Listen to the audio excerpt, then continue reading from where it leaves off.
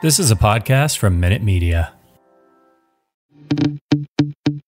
Welcome to the Pride of London podcast, part of the Fan-Sided Podcast Network. Please welcome your hosts, Gabe Henderson and Travis Tyler. Hello, everybody, and welcome into the latest edition of the Pride of London podcast. I'm your host, Gabe Henderson, and as always, joined by my co-host and co-site editor, Travis Tyler. Big day yesterday. Chelsea took home the Club World Cup for the first time. Really exciting day. Completed our trophy case under Roman Abramovich. As Piliqueta won the last trophy that he needed to as a part of this team, and it was kind of a redemption story for the failure in the 2012 Club World Cup. So, Travis, just some initial thoughts on the game yesterday, and yeah, we'll take it from there. Yeah, the game was awful. I don't think we need to work around how awful it was. I mean, it was mainly just awful to watch. It was just Chelsea had a ton of possession and couldn't do anything with it, which isn't unusual for us. It shouldn't have gone to extra time. I didn't want it to go to extra time anyway because I was ready for it to be over. Neither penalty was a penalty. So that's a pretty big issue in and of itself for a final like that. But yeah, I mean, it really did feel like a game that would go to penalties. I wasn't very hopeful if it had gone to penalties, but thankfully Kai Havertz was able to convert, and we were able to get that game over with and, get that missing piece in our trophy cabinet finally after, 10 years of thinking about how we messed it up last time. Yeah, that was seemingly a collective mindset that if this game went to penalties, Chelsea really wasn't going to be favored. I don't know what it is. I don't know if it's just our history in this competition or if it's the fact that we've won, I think, 3 penalty shootouts in a row this year. I mean, it's like, how long can this streak last? But yeah, no, I thought Kai Havertz's penalty was positive. Him scoring again in a final was really good. As Piliqueta, handing the ball to him was excellent. And just that whole fake out there, that's something we'll probably touch on more later. I think as Piliqueta's leadership, I mean, I'm honestly thrilled for him. He deserves the world. He's been one of my favorite players since I started watching Chelsea. So he deserves the world, and I'm happy that we were able to get it done yesterday for him. Yeah, I mean, I don't know what else you can say about Azpilicueta at this point. He's the only Chelsea player to have won everything that we're able to win. Drogba, Lampard, Terry, Petr Cech, they weren't able to do this. But Azpilicueta is the one to finish it off. And, I mean, obviously he's a legend. I don't think that's something you can argue. The only real argument now is, should we extend him or not? And, in my opinion, yeah, we should absolutely extend him. We made a mistake letting Terry, Drogba, Cech, and Lampard, we made a mistake letting them leave without finishing their career at Chelsea. And I think for a few years there, we really suffered in the gap in between trying to find our new leaders until, Azpilicueta stepped up and was really taking charge of things. Yeah, I mean, yesterday we saw everything we needed to see to know why he's important. How many players in the heat of the moment are going to step up to take a penalty, let everyone just break them, and then pass it off to somebody else? Like, I've never seen a player do that before. At least not in that kind of circumstance.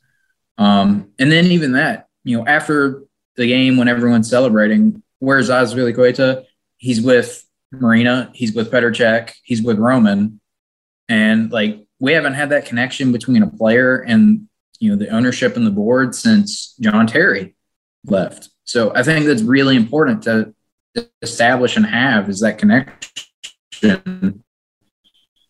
And we'd just be losing so much if we let Azpilicueta go to another club this summer. We've broken our over 30 policy before for David Luiz. And, I mean, we just need to extend Azpilicueta. We need to keep him around. Yeah, I think at the end of the day, you can offer him essentially what he wants. But I don't know. I have this gut feeling that he does want to go to Barcelona. I hope that it's not the case. I think he's hugely important to this team, and I would love to see him stay on as club captain for another few years just to kind of add to his legacy. I mean, it goes without saying, I don't think he'll ever reach the heights of John Terry, just out of longevity and the fact that John Terry is Chelsea through and through from the beginning of his career.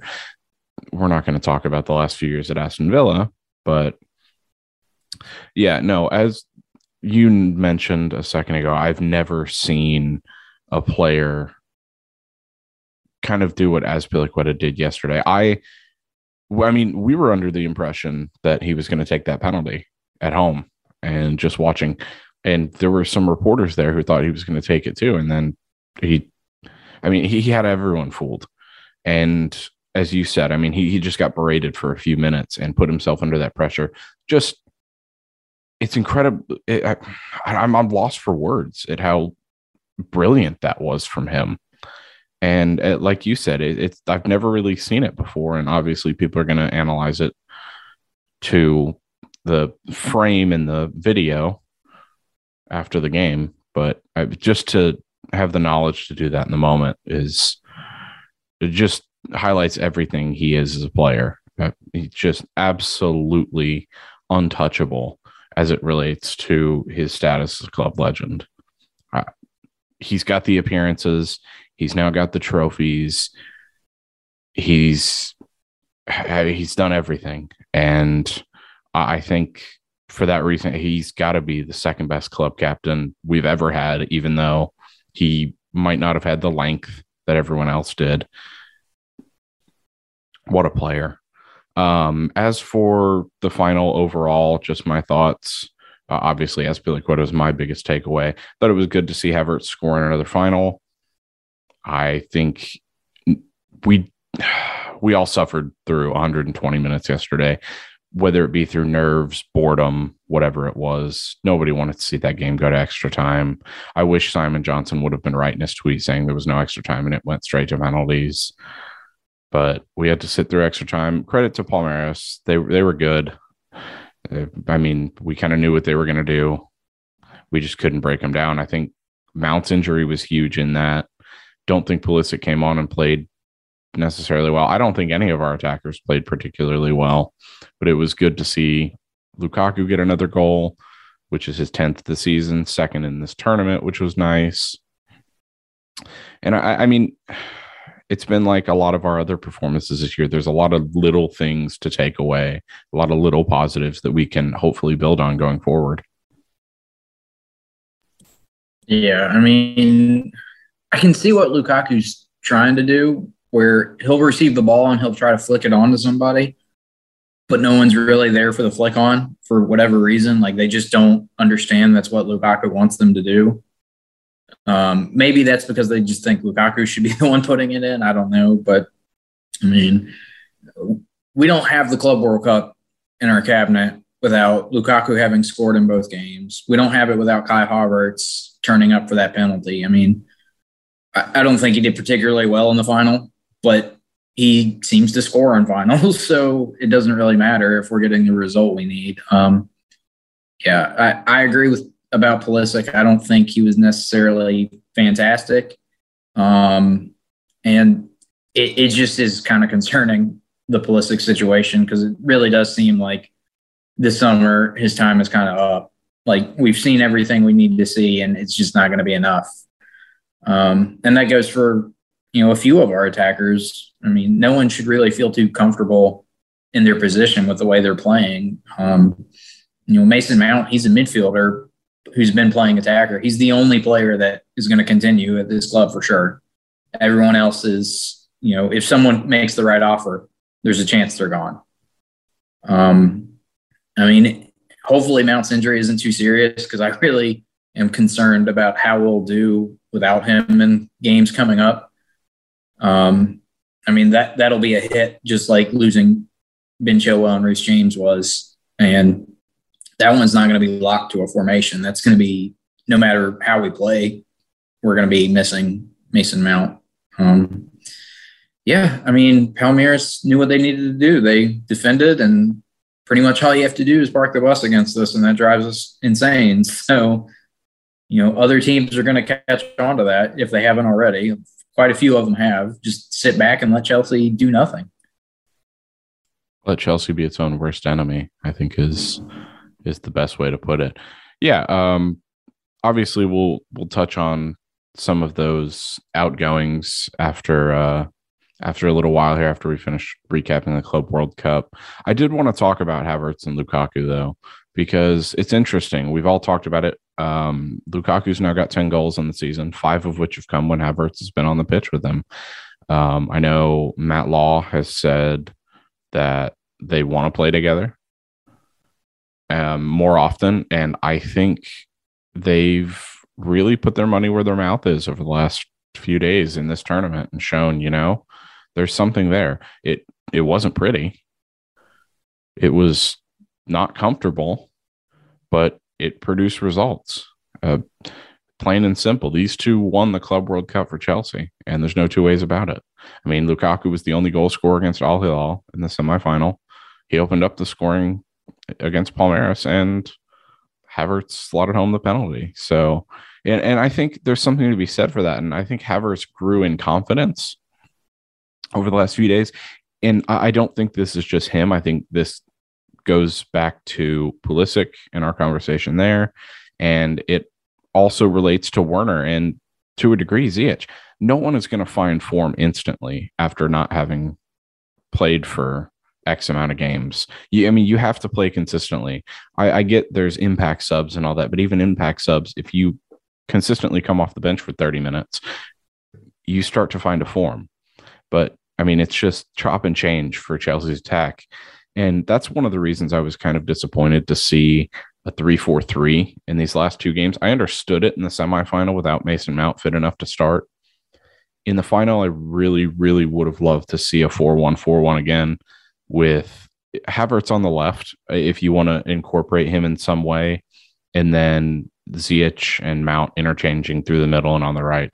I think that's our best way forward right now.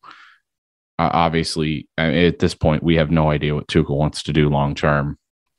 I think that's for he and his staff to figure out. I don't know if he ever will settle on a formation long term. I think now we're starting to see what he did at PSG, what he did at Dortmund, what he did at Mainz, where he just changes all the time. And I don't think that's necessarily a bad thing, but you have to have some consistent personnel in there.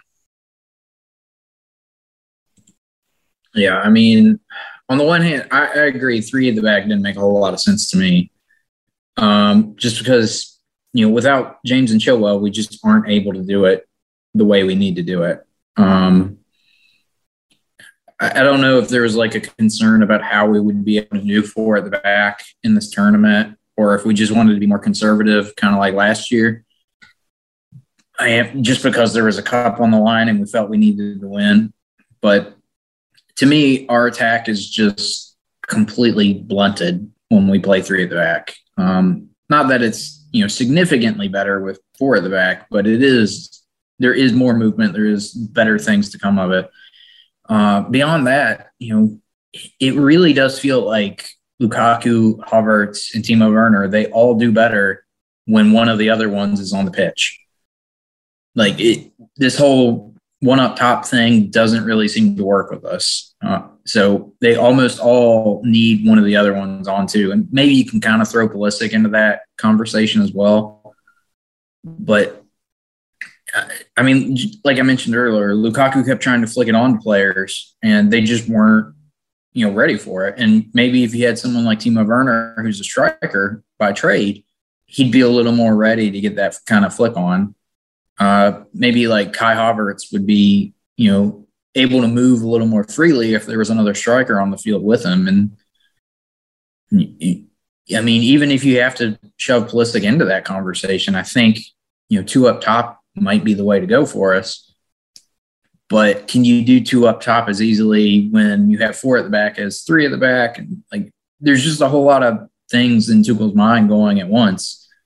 And, when it comes to situations like this, it does seem like he wants to be a little more conservative with things than maybe we would like him to be. And that is probably why these games are looking as awful offensively as they are, because we're just trying not to concede, and then we'll figure out the goal some way down the road. I will say, as it relates to the two up top, I think if you get Havertz in a 4-1-4-1 on the left, there's a way that you can make a 4-2-2-2 out of it when necessary. You can just have Mount slot over on the left and Havertz go central. So I think you have that option. Do I think Havertz is the best option on the left wing?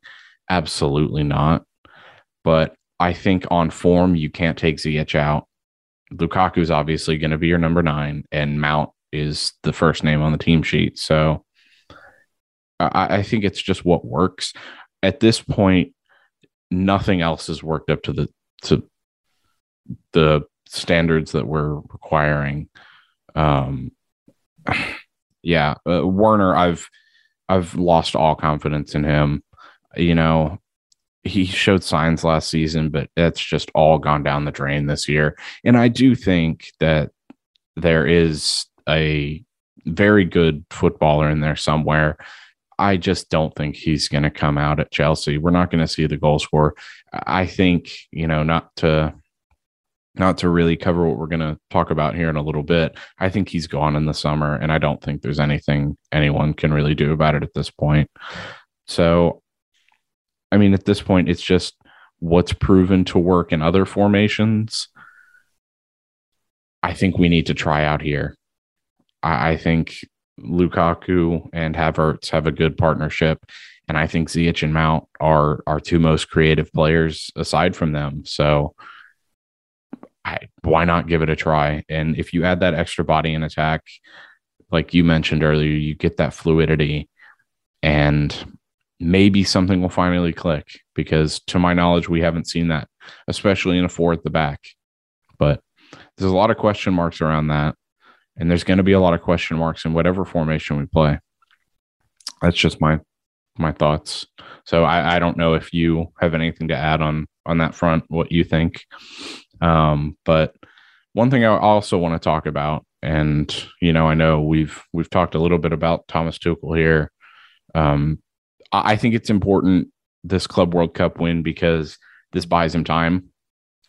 We sat here and talked a little bit before hitting record, and one thing that we agree on is Tuchel's locked in for the summer, barring a catastrophic run of events, which won't happen with him. Our catastrophe was the winter, and here we are sitting 3rd in the Premier League in a Carabao Cup final, coming off a Club World Cup victory, next round of the FA Cup coming up. He's really limited the damage, and that speaks volumes as to how talented he is as a manager. So I think it's really important, and we've always said that Thomas Tuchel could be this guy. He could be the one to stay. I know we all wanted to think it about Lampard, but Tuchel's the one who's really given the Chelsea board something to think about. And I'm thrilled that we finally seem to be aligned on this. And he's going to get a year 2.5/3 with the club. Yeah, I don't think Matt Law's article that I know we'll talk a little bit about later would have come out right after the Club World Cup if, the club wasn't pretty sure Tuchel was going to be the guy in the summer. We'd have to completely blow the League Cup final and the FA Cup and the Premier League and fall out of 4th and the Champions League to, even kind of put this into a question. And even if all that did happen, who's next? There's no one really out there that is going to, distract you from who you have now. It's not like last year when Lampard was fired, Tuchel was there waiting. So, yeah, he seems to be the guy right now. The club seems to be continuing the plan they had for Lampard and getting us back to the Premier League with Tuchel. And that's going to come up this summer, and it's going to be a big summer to really change how this club operates. I mean, we'll likely be losing some defenders. I don't think it's unlikely that some of these guys running down to 1 year left on their contract are going to be sold rather than get into another situation like Rudiger and Christensen this year. And then a reshuffle of the attackers, and all of a sudden this isn't a team that's been created from Jose Mourinho, Antonio Conte, Maurizio Sarri, and Frank Lampard. All of a sudden it'll be Thomas Tuchel's Chelsea, like 100%. And we just have to see where we go from there, because we haven't really had that situation since Jose Mourinho was manager. It's a really exciting prospect. And the one thing I will say is, how dare you say there's nobody out there?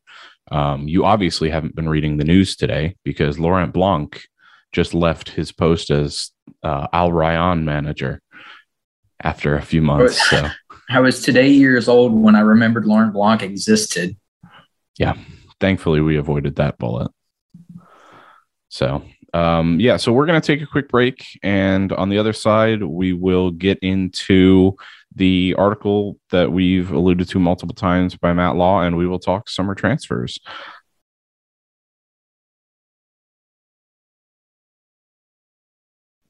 All right. Thanks for sticking with us, everybody. So, Club World Cup is now behind us. We've got an exciting future lined up under Thomas Tuchel. Matt Law put out an article for the Daily Telegraph, as Travis alluded to earlier. And the first thing on the agenda is going after Jules Koundé again this summer. And obviously, we've talked about him a lot on this podcast. I'm a huge fan of him. It's just a little update. I mean, I don't think anybody expected Chelsea to just pull out after how hard they went in on him last summer. So what are your thoughts on Jules Koundé being our top target?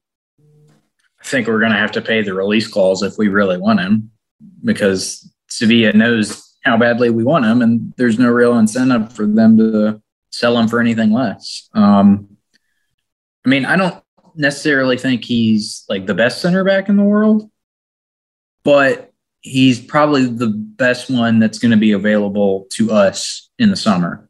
And I think it's very unlikely that Antonio Rudiger, Christensen, and Azpilicueta, if we're considering him center back, I think it's very unlikely that we keep more than one of those guys. Maybe two, but I definitely think one of them's gone. So, if anyone leaves, we're going to need somebody to come in. And, Jules Koundé seems like the guy that we have everything pointed towards, especially with Sewell off the table now. So,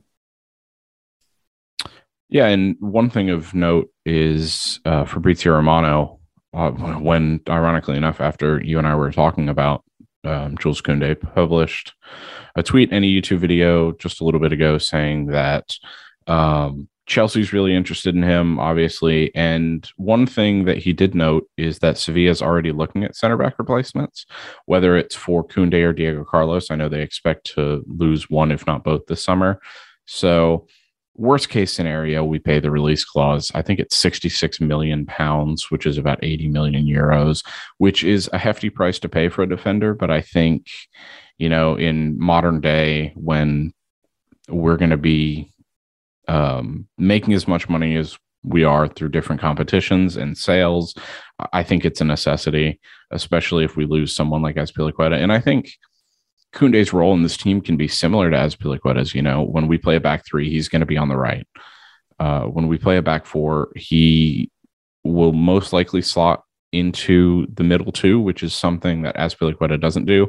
But I think he also possesses that capability to play on the right. And then I think he can be like Malang Sarr, just a lot better than Malang Sarr, and that's no disrespect to Sarr. I think Sarr is a great young player. Koundé, I just think the world of. I think he could also play right wing back in emergency situations. So I guess we will end up seeing how Thomas Tuchel uses him, hopefully, when he brings him in. I just think, with the prospect of losing Azpilicueta, it would have been so important that we bring Koundé in last summer as opposed to this summer, That way you have that transitional period if necessary. So I don't know. I'm just worried there. But that's really it. Elsewhere, Declan Rice is a transfer target. So is Aurelien Tchouameni. So, and then the big splash that I put on you this morning that you must have missed this week in your busy week is Youri Tielemans from Leicester is going to be sold this summer. Chelsea hasn't been linked. I think the only thing that's been said is a lot of clubs. So, let's hear your thoughts on the midfielders. Yeah, I mean, if Tielemans is available, go for him. Number one target, no question. I think it's going to be pretty similar to how we're doing it at center back. If we lose any midfielders, you buy one to replace them.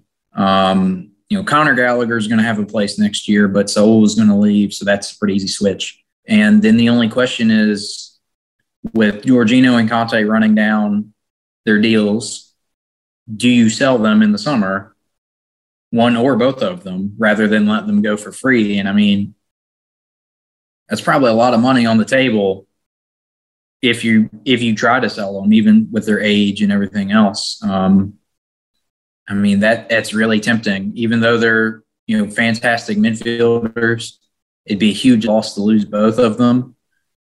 But, if they're not going to extend, you got to sell. You can't let them go for free, given how much you'd be able to get for them. And then all of a sudden, the heart of your team, your midfield, you can really shape that in a way that would really set the team up for a long time. Like, it wouldn't be great to lose Conte and Jorginho, but if you can suddenly make this Thomas Tuchel's team because he's been able to pick the midfielders, that'll go a long, long ways towards getting us to a Premier League title.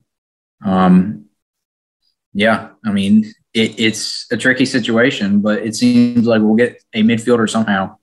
It's just a matter of who we're going to lose in the process.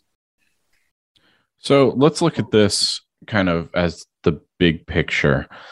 When I look at the midfield, I think of three guys. I think of Jorginho, I think of Conte, and I think of Kovacic in no particular order. And then there's kind of the rest. And by the rest, I mean the Sauls, the Ruben Loftus-Cheeks, the Ross Barkleys, all those guys. So I guess one of my questions to you when you were just breaking that down, do you still think that a midfielder like a Declan Rice should be added if we sell someone like Loftus-Cheek or Barkley? Or do you think that only should happen if we get rid of a Conte, Jorginho type player? I think it goes without saying Kovacic is untouchable right now. Yeah, I mean, if we're talking a three-man midfield, then all of a sudden you're also including Gallagher and Rice and, maybe Kai Havertz and Hakeem Ziyech. So it Mason can Mount get too. Overloaded. Who? Mason Mount. Yeah. Potentially. Mason Mount, yeah. So it can get overloaded pretty quickly. But, the reason I'm so big on Declan Rice is not because I'm thinking like, hey, let's replace Jorginho with Declan Rice. Like, that's not the point. The point is when you have a player like Declan Rice, you can play different kinds of midfielders ahead of him than you can with Jorginho. Like, you can't really get away with Kai Havertz and Mason Mount ahead of Jorginho in the same way you'd be able to do with Declan Rice. Jorginho is a great player, but part of the reason we've done three at the back as long as we have is because of how it protects Jorginho. And, our attacking stagnation, maybe that's also because of having a player like that, and we're down like more aggressive players that we could be playing. So if you have Declan Rice, you don't need to be as possession-oriented. Let other players do that. He just needs to be there to, be a recycler and a defender if needed. So that's going to open up different situations. But, I didn't know Tielemans was available until this morning. I would go for him because he's able to actually create from deep and in midfield and score goals from midfield. And we haven't had that since Fabregas left. And that's been a huge hole in our team, not having a playmaker from deep that can actually connect and, create things. So there's a lot of considerations to be had, especially with, Gallagher's definitely coming back. And we just need to figure out who's going to be the future of Chelsea's midfield here. Yeah, and just to touch on a few other things that Matt Law put in his article, he said that Barkley and Loftus-Cheek, Chelsea will consider offers for them. So just sticking with the midfield, I think a lot of people will look at Gallagher in the sense that, if we buy another midfielder in addition to the ones we already have, he's got no place. But I don't think that's the case. I think even if you look at things from a minutes perspective, if you scrape together the minutes of Saul, who Chelsea's not going to pay the buy option on, if you look at the minutes of Loftus-Cheek and you look at the minutes of Barkley, that will be enough for Conor Gallagher early on. Simple as that. I think so. I think those three, if I had to put money on it, I would say they're gone.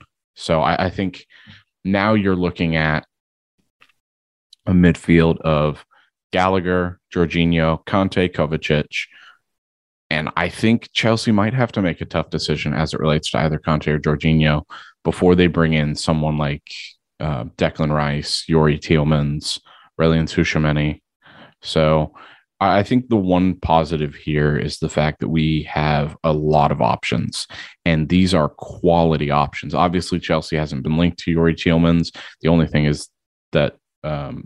that has been reported is that he's going to have a big market, and I expect Chelsea to take a look, especially given their past history with Leicester and how the two clubs do business. So, yeah, I think it's important to at least get one big midfielder in addition to Gallagher this summer, because as you said, it really shapes the way that we play. And on that note, I know you mentioned the limitations with playing with Jorginho there. I will say, even in a back four, Jorginho's game has grown so much under Thomas Tuchel, and that needs to be said. I know when you made your comments, you were just analyzing and weren't necessarily disrespecting in a sense, but I think Jorginho is one of those players where you need to go out of your way to acknowledge the growth in his game over the last few years.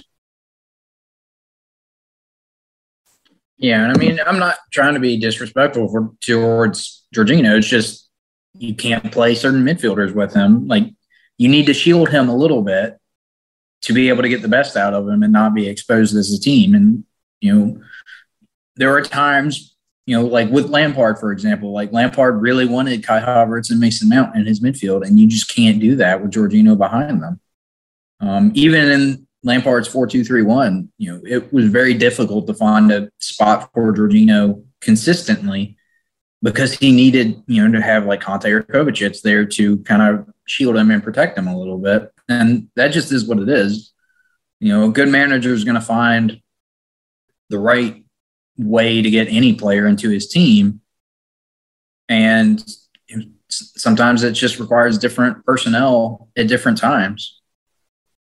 Yeah, and I think that's one of the reasons we haven't fully leaned into the Jorginho-Kovacic pairing in midfield is, like you said, you can't play Jorginho with certain midfielders in certain games. And I think the same goes for Kovacic as well. I thought it was really interesting to see Kante and Kovacic play yesterday. I personally think I would have gone with Jorginho and Kovacic again, but that's just me. After their performance against Al Hilal, I thought they were really good. But yeah, it's definitely something to think about. So as far as other sales, it's going to be a big summer for Chelsea. And I think this goes back to what we talked about earlier on in the fact that Thomas Tuchel is going to stay I mean, he really gets to shape this team how he wants, I think. And we're finally going to see some of these players who haven't performed as well go. Obviously, Chelsea's benefited from the chopping and changing in ways, like Antonio Rudiger is still at the club, which if Frank Lampard was still at the helm, we wouldn't have seen. Jorginho's still at the club. I don't necessarily know if that would have been the case if Lampard was still the manager. And so there's some positives, but there's also some negatives here. Marcus Alonso, who I said in a recent article, I don't think is good enough for Chelsea anymore. I don't think upset's the right word, because I don't have anything against Marcus Alonso. I think he's a quality player. I just don't think he's consistent enough for Chelsea nowadays. So I'll be a bit disappointed in the club if they re-sign him. just because he hasn't consistently shown that he's worthy of remaining in a team that is winning the Champions League and competing for major honors. So what would you do with Alonso this summer? He will obviously have 1 year remaining on his contract, and we are at a very decisive point. I mean, I would try to sell him, but I don't really think there's going to be a market for him. I mean, it's not like Conte and Jorginho where they're good enough that you feel like you need to get them in right away, even if their contract is about to expire. You know, when it comes to Alonso, like he can do a job for some clubs, but I don't think those clubs are going to think like, yeah, let's pay for him now so we don't lose out on him later. I think they'll just wait for later and see what happens. At the same time, if we do sell him, who is going to be our backup left back? Like, is it going to be in Matson? Is he ready for that? I would probably give him a Premier League loan first. And, you know, even if that means losing Alonso on a free, I don't think we're really losing too much there compared to, you know, the money that would be on the table for Conte or Jorginho. I think one thing worth noting too is 6 years ago, Chelsea paid $24 million for Marcos Alonso. And say what you will about Marcos Alonso, he made that transfer fee up for the club in his first year when they won the Premier League. And he's only gone on to make the club more money. You know, a lot of Chelsea's flaws are, you know, that's part of the reason Danny Drinkwater's still at the club. Not so much Ross Barkley because he only cost $15 million, but a lot of these players, the only reason they're still around is because Chelsea's Marina Granovskaya in specific is really stubborn in the sense that she's not going to take a heavy loss on a deal. But no matter what you sell Marcos Alonso for, even if it's only for $15 million or so at this point, he's justified his transfer price and he's made the club, if I had to guess, probably close to 4 or 5 times what he was bought for. So I don't think we need to be that stubborn in that sense. So I think I disagree with you in the sense that there will be a market for Alonso in that sense. Obviously, you know, there's a lot of Spanish clubs and Premier League clubs who, if they hear Marcos Alonso is available for 15 to 20 million pounds, I think they'll be all over it.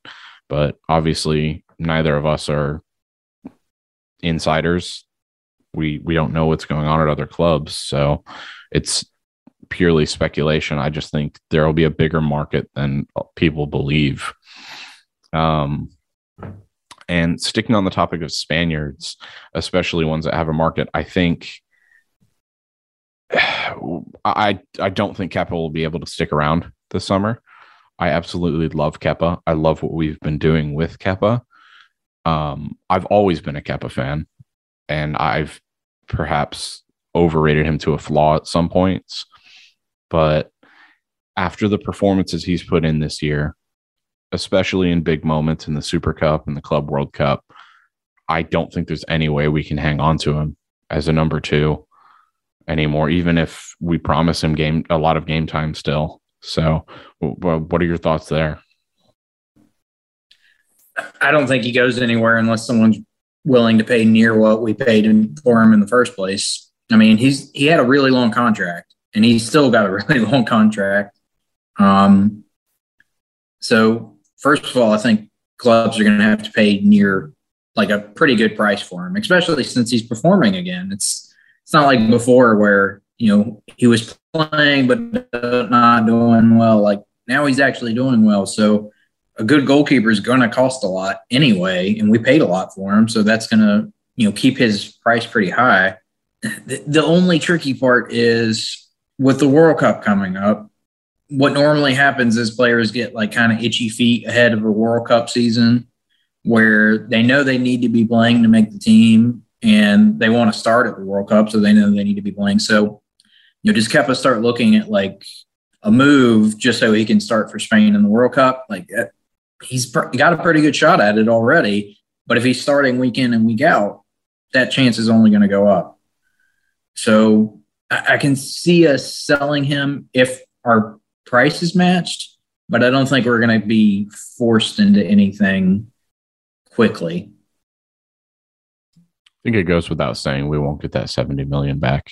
As fantastic as Kepa is, I don't think anybody's going to pay $70 million for a goalkeeper. Yeah, I don't think we sell him for less than 55 either, though. I can agree with that. I'd say maybe 50, but I don't know. It's a tricky one because he's still got 3 years on his contract. As you mentioned, he signed that long deal to start with the club. I think it might just come down to whether or not he's happy. And it's worth noting that he has been a consummate professional over the last few years, even when he was struggling. And, it was really interesting to see that Players Tribune article he wrote and get an insight as to who he was as a person. And I think he's a really likable guy. I've always, as I mentioned earlier, loved Kepa, and I loved him even more after that. I have a new respect for him after that. And I think he deserves to be a starting keeper somewhere at a high level too. He got a lot of heat for how he performed under Frank Lampard, but he was pretty good in the first year under Maurizio Sarri. He's been excellent under Thomas Tuchel, and I think he's earned that right to be a starting keeper at a high level somewhere else. I wish it was at Chelsea, but he just so happens that the best goalkeeper in the world right now is sitting in front of him. But I don't think Kepa's too far off. And I know that might sound like an absurd claim, but I think Kepa's really talented. And you mentioned the World Cup. I think it's a no-brainer that Spain should start him. I don't know if they will. I think they should. Yeah, I mean, it would almost have to be a Spanish club coming in for him. And, the level of Spanish club able to pay that amount of money is not, there just aren't that many. Like, it's going to come down to the top three of Real Madrid, Barcelona, and Atletico Madrid. And of those three, only Atletico Madrid might consider a keeper just because Oblak's been in such terrible form. Like I read earlier, they have their worst defensive record since Simeone joined this season. So, maybe they start looking at a new idea for a keeper, but it'll be tricky. I can't really see, like an Italian or a French club or a German club going for him. So if it's going to happen, I mean, I guess Newcastle could go for him as they try to become the next world champions and, throw all this money around, but we'll see. I think it speaks volumes to how bad Atletico Madrid's defense has been this year. I don't know how many they ended up conceding yesterday to Getafe, but I know Getafe hasn't scored against Atletico in 12 years, put 3 past him in the first half. And that was unbelievable to me to see. That's been one of my favorite little statistical nuggets throughout the game over the last few years is how long can Getafe go without scoring against Atletico Madrid? And we got our answer yesterday. He's not going to go to Real Madrid. Thibaut Courtois, the man he was brought in to replace, is, I hate to say it, he's been excellent for Real Madrid. Andre ter Stegen, I just don't see Barcelona moving on from Marc-Andre ter Stegen at this point. And then, Jan Oblak, excellent keeper, hasn't been in great form. I could see it. I don't think it'll happen. Maybe they cash in on Joao Felix in the summer and have some extra money to play with. I'm not 100% sure what's going on at that club right now, and I don't think they know either. So it'll be interesting to see. There have also been Spanish clubs rumored to come in after multiple other Chelsea players, specifically in attack. I know Christian Pulisic, Timo Werner, and Hakim Ziyech have all been linked to Barcelona. Obviously, Barcelona is linked to everyone, despite having no money, which I think is hysterical and speaks to the club's hubris. But Matt Law confirmed in his article, and this is the last bit of transfer dealings we'll talk about from this article. He confirmed that Chelsea would be willing to listen to offers for Pulisic, Werner, and Ziyech. So of those three, I don't know. I think Hakim Ziyech has done enough over the last few weeks / months to justify him staying. So that's the only one I'm really worried about. But the former two, I think are gone. What are your thoughts? Yeah, I mean, as of right now, Ziyech looks like the one who's most comfortable to stay. But at the same time, he's the oldest, and he's going to have a resale value that only drops and drops and drops. So, especially with how Barcelona's connected to Ajax, like maybe in the back of his head, back of his mind, he's thinking like now or never. But yeah, I find it really hard to see Pulisic continuing at Chelsea much longer. I mean, obviously, we're both Americans. We want Pulisic to do really well, but it's incredibly frustrating to me to see how coddled Pulisic is by Americans. And like, if we want to be like a truly good soccer nation, like our best player can't be handed games at Chelsea. He has to earn them, and he hasn't earned them. He's just not good enough right now. There have been moments where he has been, but that hasn't happened for a long time. And, it wouldn't be the end of the world for, quote unquote, America's best player. And, me and you both disagree on him being our best player anymore. It wouldn't be the end of the world for him to go to Barcelona. It would definitely be something different. And Barcelona is not, Pep Guardiola's Barcelona like it used to be, but it's still a huge club. And, he probably would do a little better in La Liga, all things considered. Timo Werner, I don't know how he's going to come back and, look like anything like he did at Leipzig. I think the only way out for him is a club in the Bundesliga, and they'd probably be interested. But, I think unless he rapidly changes something at Chelsea, I think he's probably already looking at a transfer out if someone's willing to pay something. Yeah, I thought it was funny after yesterday's game. I was on match ratings duty and I gave Christian Pulisic a 6 out of 10, and I got called a Pulisic hater by multiple people again, which I thought was hysterical, even though everyone in attack was bad yesterday. I gave Kai Havertz a 10 out of 10 just based on principle. He made Chelsea champions of the world. He didn't put in a 10 out of 10 performance, and I talked about that in there, but I thought that was hysterical once again that the Pulisic hater, the tag gets thrown around on one of us, even though, as we've talked about before, we own his jerseys. We love him. He's one of our favorite players, if not our favorite players. I completely agree with everything you said. I think Pulisic and Werner are gone. The interesting case, and before I get into that, I will say I think I would love for Bayern Munich to come in with a cheeky bid for Timo Werner.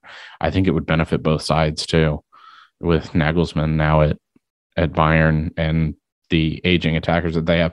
Don't get me wrong, they're still fantastic, but Werner offers a little bit of youth, I guess you can say. He's 25 now, almost 26. So I think the interesting case too, and this wasn't mentioned in the article, this is just kind of off the top of my head, is Callum Hudson-Odoi.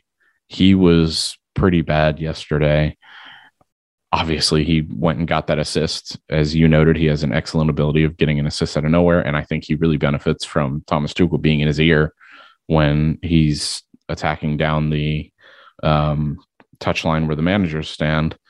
But I don't know. He's an excellent player for me. I don't know how long he will continue to get before, Chelsea just kind of gives up on him. So I don't know if you have any thoughts on Hudson-Odoi, but obviously we've been linked to Dembele. So yeah, I mean, like I said during the game yesterday, like Hudson-Odoi has this ability to be completely awful, and yet he's our best creator.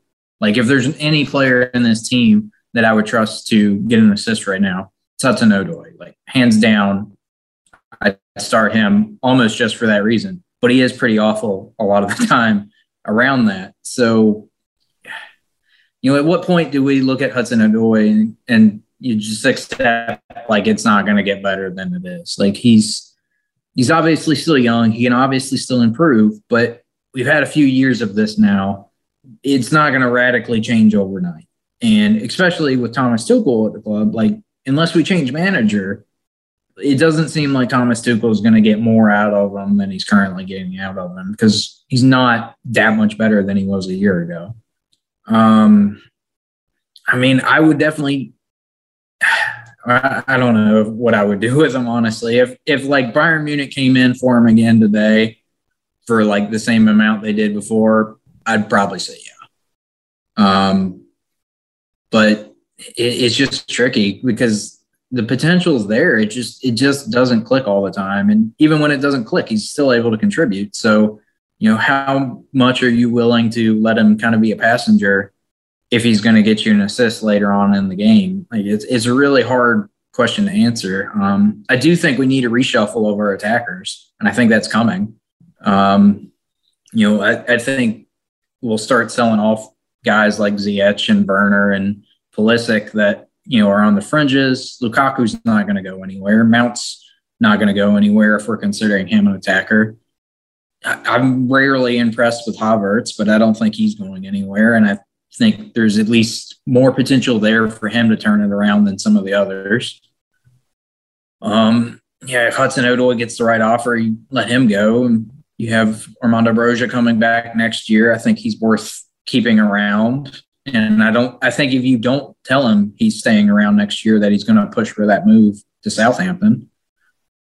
Dembele on a free, I'd do it. I mean, he's going to have to accept a lesser wage, but that's not unusual for free agents. And then just kind of look around and see what other kind of attackers we need going forward. But our current attack isn't doing well enough, and I think there's definitely room for improvement and just, bringing in new faces that might be able to contribute in ways Tuchel actually wants. Yeah, we're reaching a point where something is better than nothing. So just even if that something is trying something new, which we don't know is guarantee, it's better than what we're getting. And we've talked so much, specifically, I have talked so much about the versatility in this team and how each player can play multiple different positions. It's a blessing and a curse. And I think yesterday with Hudson-Odoi at left wing back, we saw the cursed side of it, just because he's really struggled. He's bounced around. I think that's one of the reasons Kai Havertz has struggled as well so much over the last 2 years, in addition to the fact that he was 21 when he picked up and moved countries. He's played under 2 different managers, played in a plethora of different positions, gotten COVID twice, gotten injured. I think the excuses are there for Havertz, the legit reasons as to why he struggled. We should still expect more, but I think if we can get him in one consistent position or get him just, I think consistency overall is what we lack. And I think that relates to both the unit and the individual players. But it seems like we're pretty aligned in the sense that, other than Havertz, Lukaku, and Mount, I don't think anyone's untouchable. I think Ziyech will stay just because, like you mentioned, he doesn't have much resale value at this point. And I think for that reason, his importance to the team actually outweighs whatever cost that we would get for him. But yeah, I'm like you in the sense that I'm really hoping for a reshuffle because I think this team needs it. And I'm really, really hopeful that Thomas Tuchel can come out after next preseason and get this attack firing with the guys that he wants. So that'll do it for our recap of the Matt Law article and our transfer talks. So we got one more thing for you. We're going to take one more quick ad break, and then when we come back, we will preview Chelsea's next game in 6 days. So stick with us.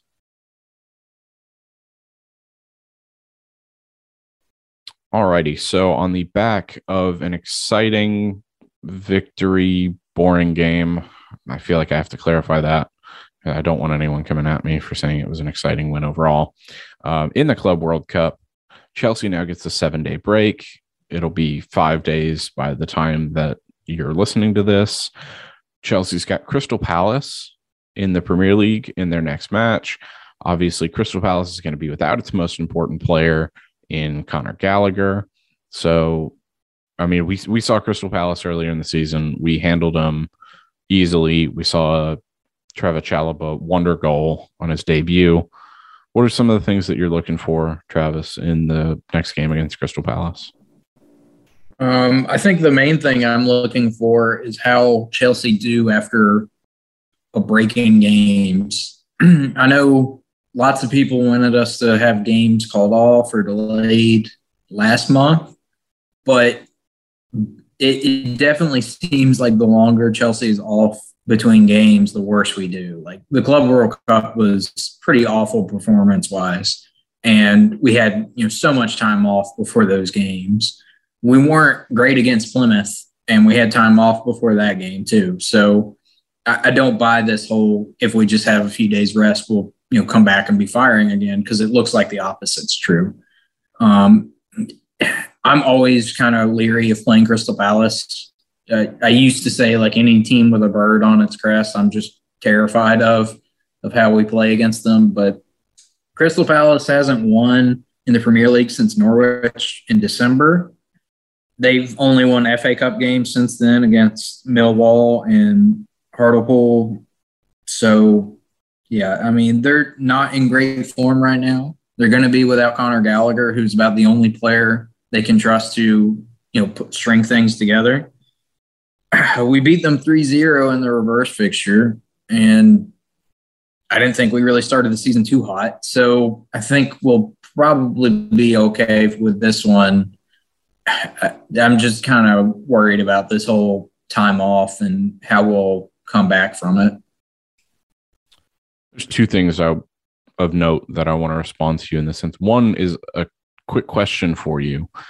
Do you think a rooster is a bird? Because if so, then Spurs would be counted in that.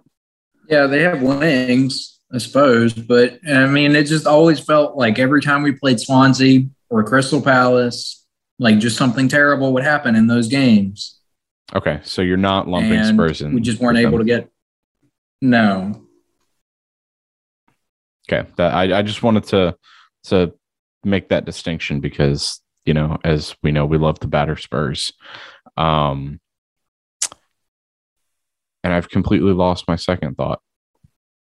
But maybe it'll come to me. I think the most important thing also for the next few days, and this looks beyond just Crystal Palace, is the fact that we're staying in London. That's going to be really important. There we go. See? Remembered it. I think it's worth noting that Chelsea isn't the only team that's looked bad after the break. Obviously Man United's looked bad pretty much all season, but there's been all of these other clubs who have really squeaked out wins. And I think it's not only Chelsea in that sense. So there's something to be said there, but there's going to be rust for everyone else. I do think the Club World Cup will help morale in and around the Chelsea camp. And I think that's the most important thing right now is keeping those spirits high, because we've got another cup final in a few weeks. So yeah, Crystal Palace without Conor Gallagher, I think should be relatively easy for us. And then we look at the next few games, and after all this travel, just came back from Abu Dhabi. Chelsea gets to stay in London for the next 4. Got Crystal Palace, got Lille at home.